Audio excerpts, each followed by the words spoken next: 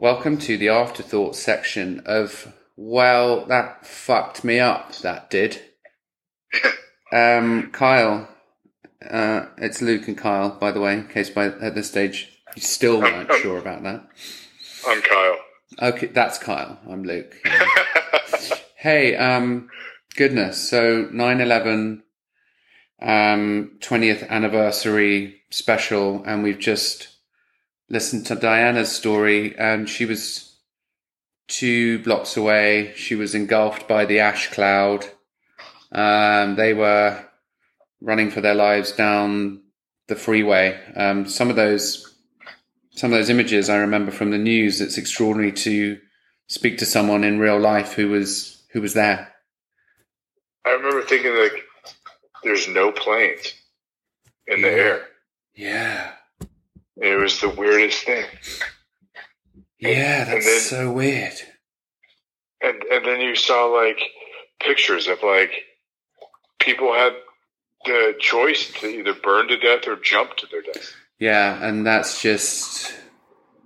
I mean, the fact she witnessed that out the window of her school. Yeah. 20 years on, and... You know, we just listening to that episode, so raw and emotional still when she thinks back to what she saw. But more importantly, that's the wrong word. More extraordinarily, the things she's learned about herself and the decisions she's now able to make as a result of going through something as traumatic as that is a real eye-opener and very, very pertinent to our podcast, Kyle, because she used that as a jumping off point to follow her dreams. Like, she seems so well put together and so composed. She did. To be like 2 blocks away from that. Yeah, she's right. Nothing's guaranteed. Nothing's guaranteed. And I just think able to realize that what she was doing wasn't filling her with happiness, and realizing the fragility of life, and not to get too heavy, thinking I don't want to settle for this, but also extraordinarily following a second career in cooking and chefing, and then that not working out because it turns out that was too stressful, and then taking another pivot. And I just think that the story is there for our listeners, that it doesn't matter. You're not failing if you're not enjoying. If you're having a bad time and you're doing something that you thought you'd like and you didn't, you're not failing. There's chances out there. There's opportunity, and we all have we're all allowed to be happy, and we're all allowed to feel content and fulfilled. And that is coming from me, who didn't appreciate that was humanly possible right up until about 3 years ago. Yeah, and, I also loved that she was, 2 things that she mentioned. One, how 9/11 happened, and then it really brought the best of us out. Yeah. Because we were like we were all New Yorkers that day. We were all Americans that day. We were all like... Yeah, big time. People were taking neighbors in. Oof. Like, people were picking up, helping strangers. Yeah. The other thing that I absolutely loved that she said was, she equated, like, things that happen as, like, the bitter ingredients. Yeah, that's life. Amazing. And, things are sweeter if you have something bitter with it. Or, I love that. Her culinary analogies. Of, like, all the ingredients that make you who you are. Wasn't that clever?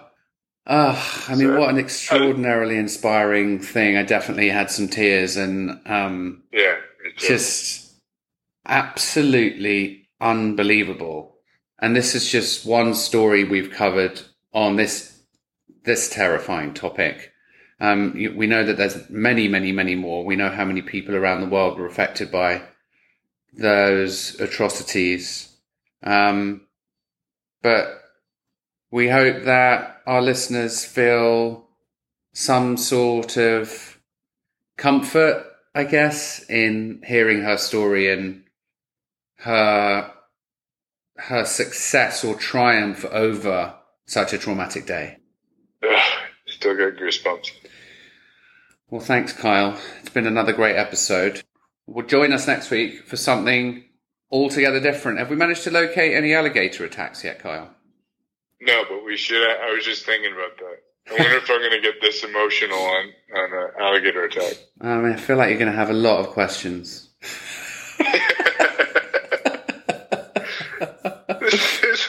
The whole thing started because we were like that movie Crawl. Yeah. The whole thing started because we were like, let's talk to people that have survived, I always say falling out of an aeroplane, and you always say, surviving an alligator attack. And as yet, dude, we have not had anyone who's fallen out of an airplane, and we have not had anyone who's survived an alligator attack. Yeah. Well, they're basically just like dinosaurs. That's true. They basically are. They're the last remaining dinosaurs on Earth, 100%. Aren't they like 12 million years old or something? Yeah, just stuff like, I think great whites have never had to evolve either, but... I wonder if, eventually someone will get in contact with us and they'll tell us a story about how they crash landed and they fell out of a plane and then they got attacked by an alligator. That would kind of be the holy grail of our episodes. I think we'd probably have to finish on that, wouldn't we? We'd be like, we've discontinued the podcast. Because as much as everyone else's story was pretty awesome, this one was what are you going to do? Yeah. All right, Kyle. Well, until next week, my friend. I'll see you. I love you, man. Love you too, bro.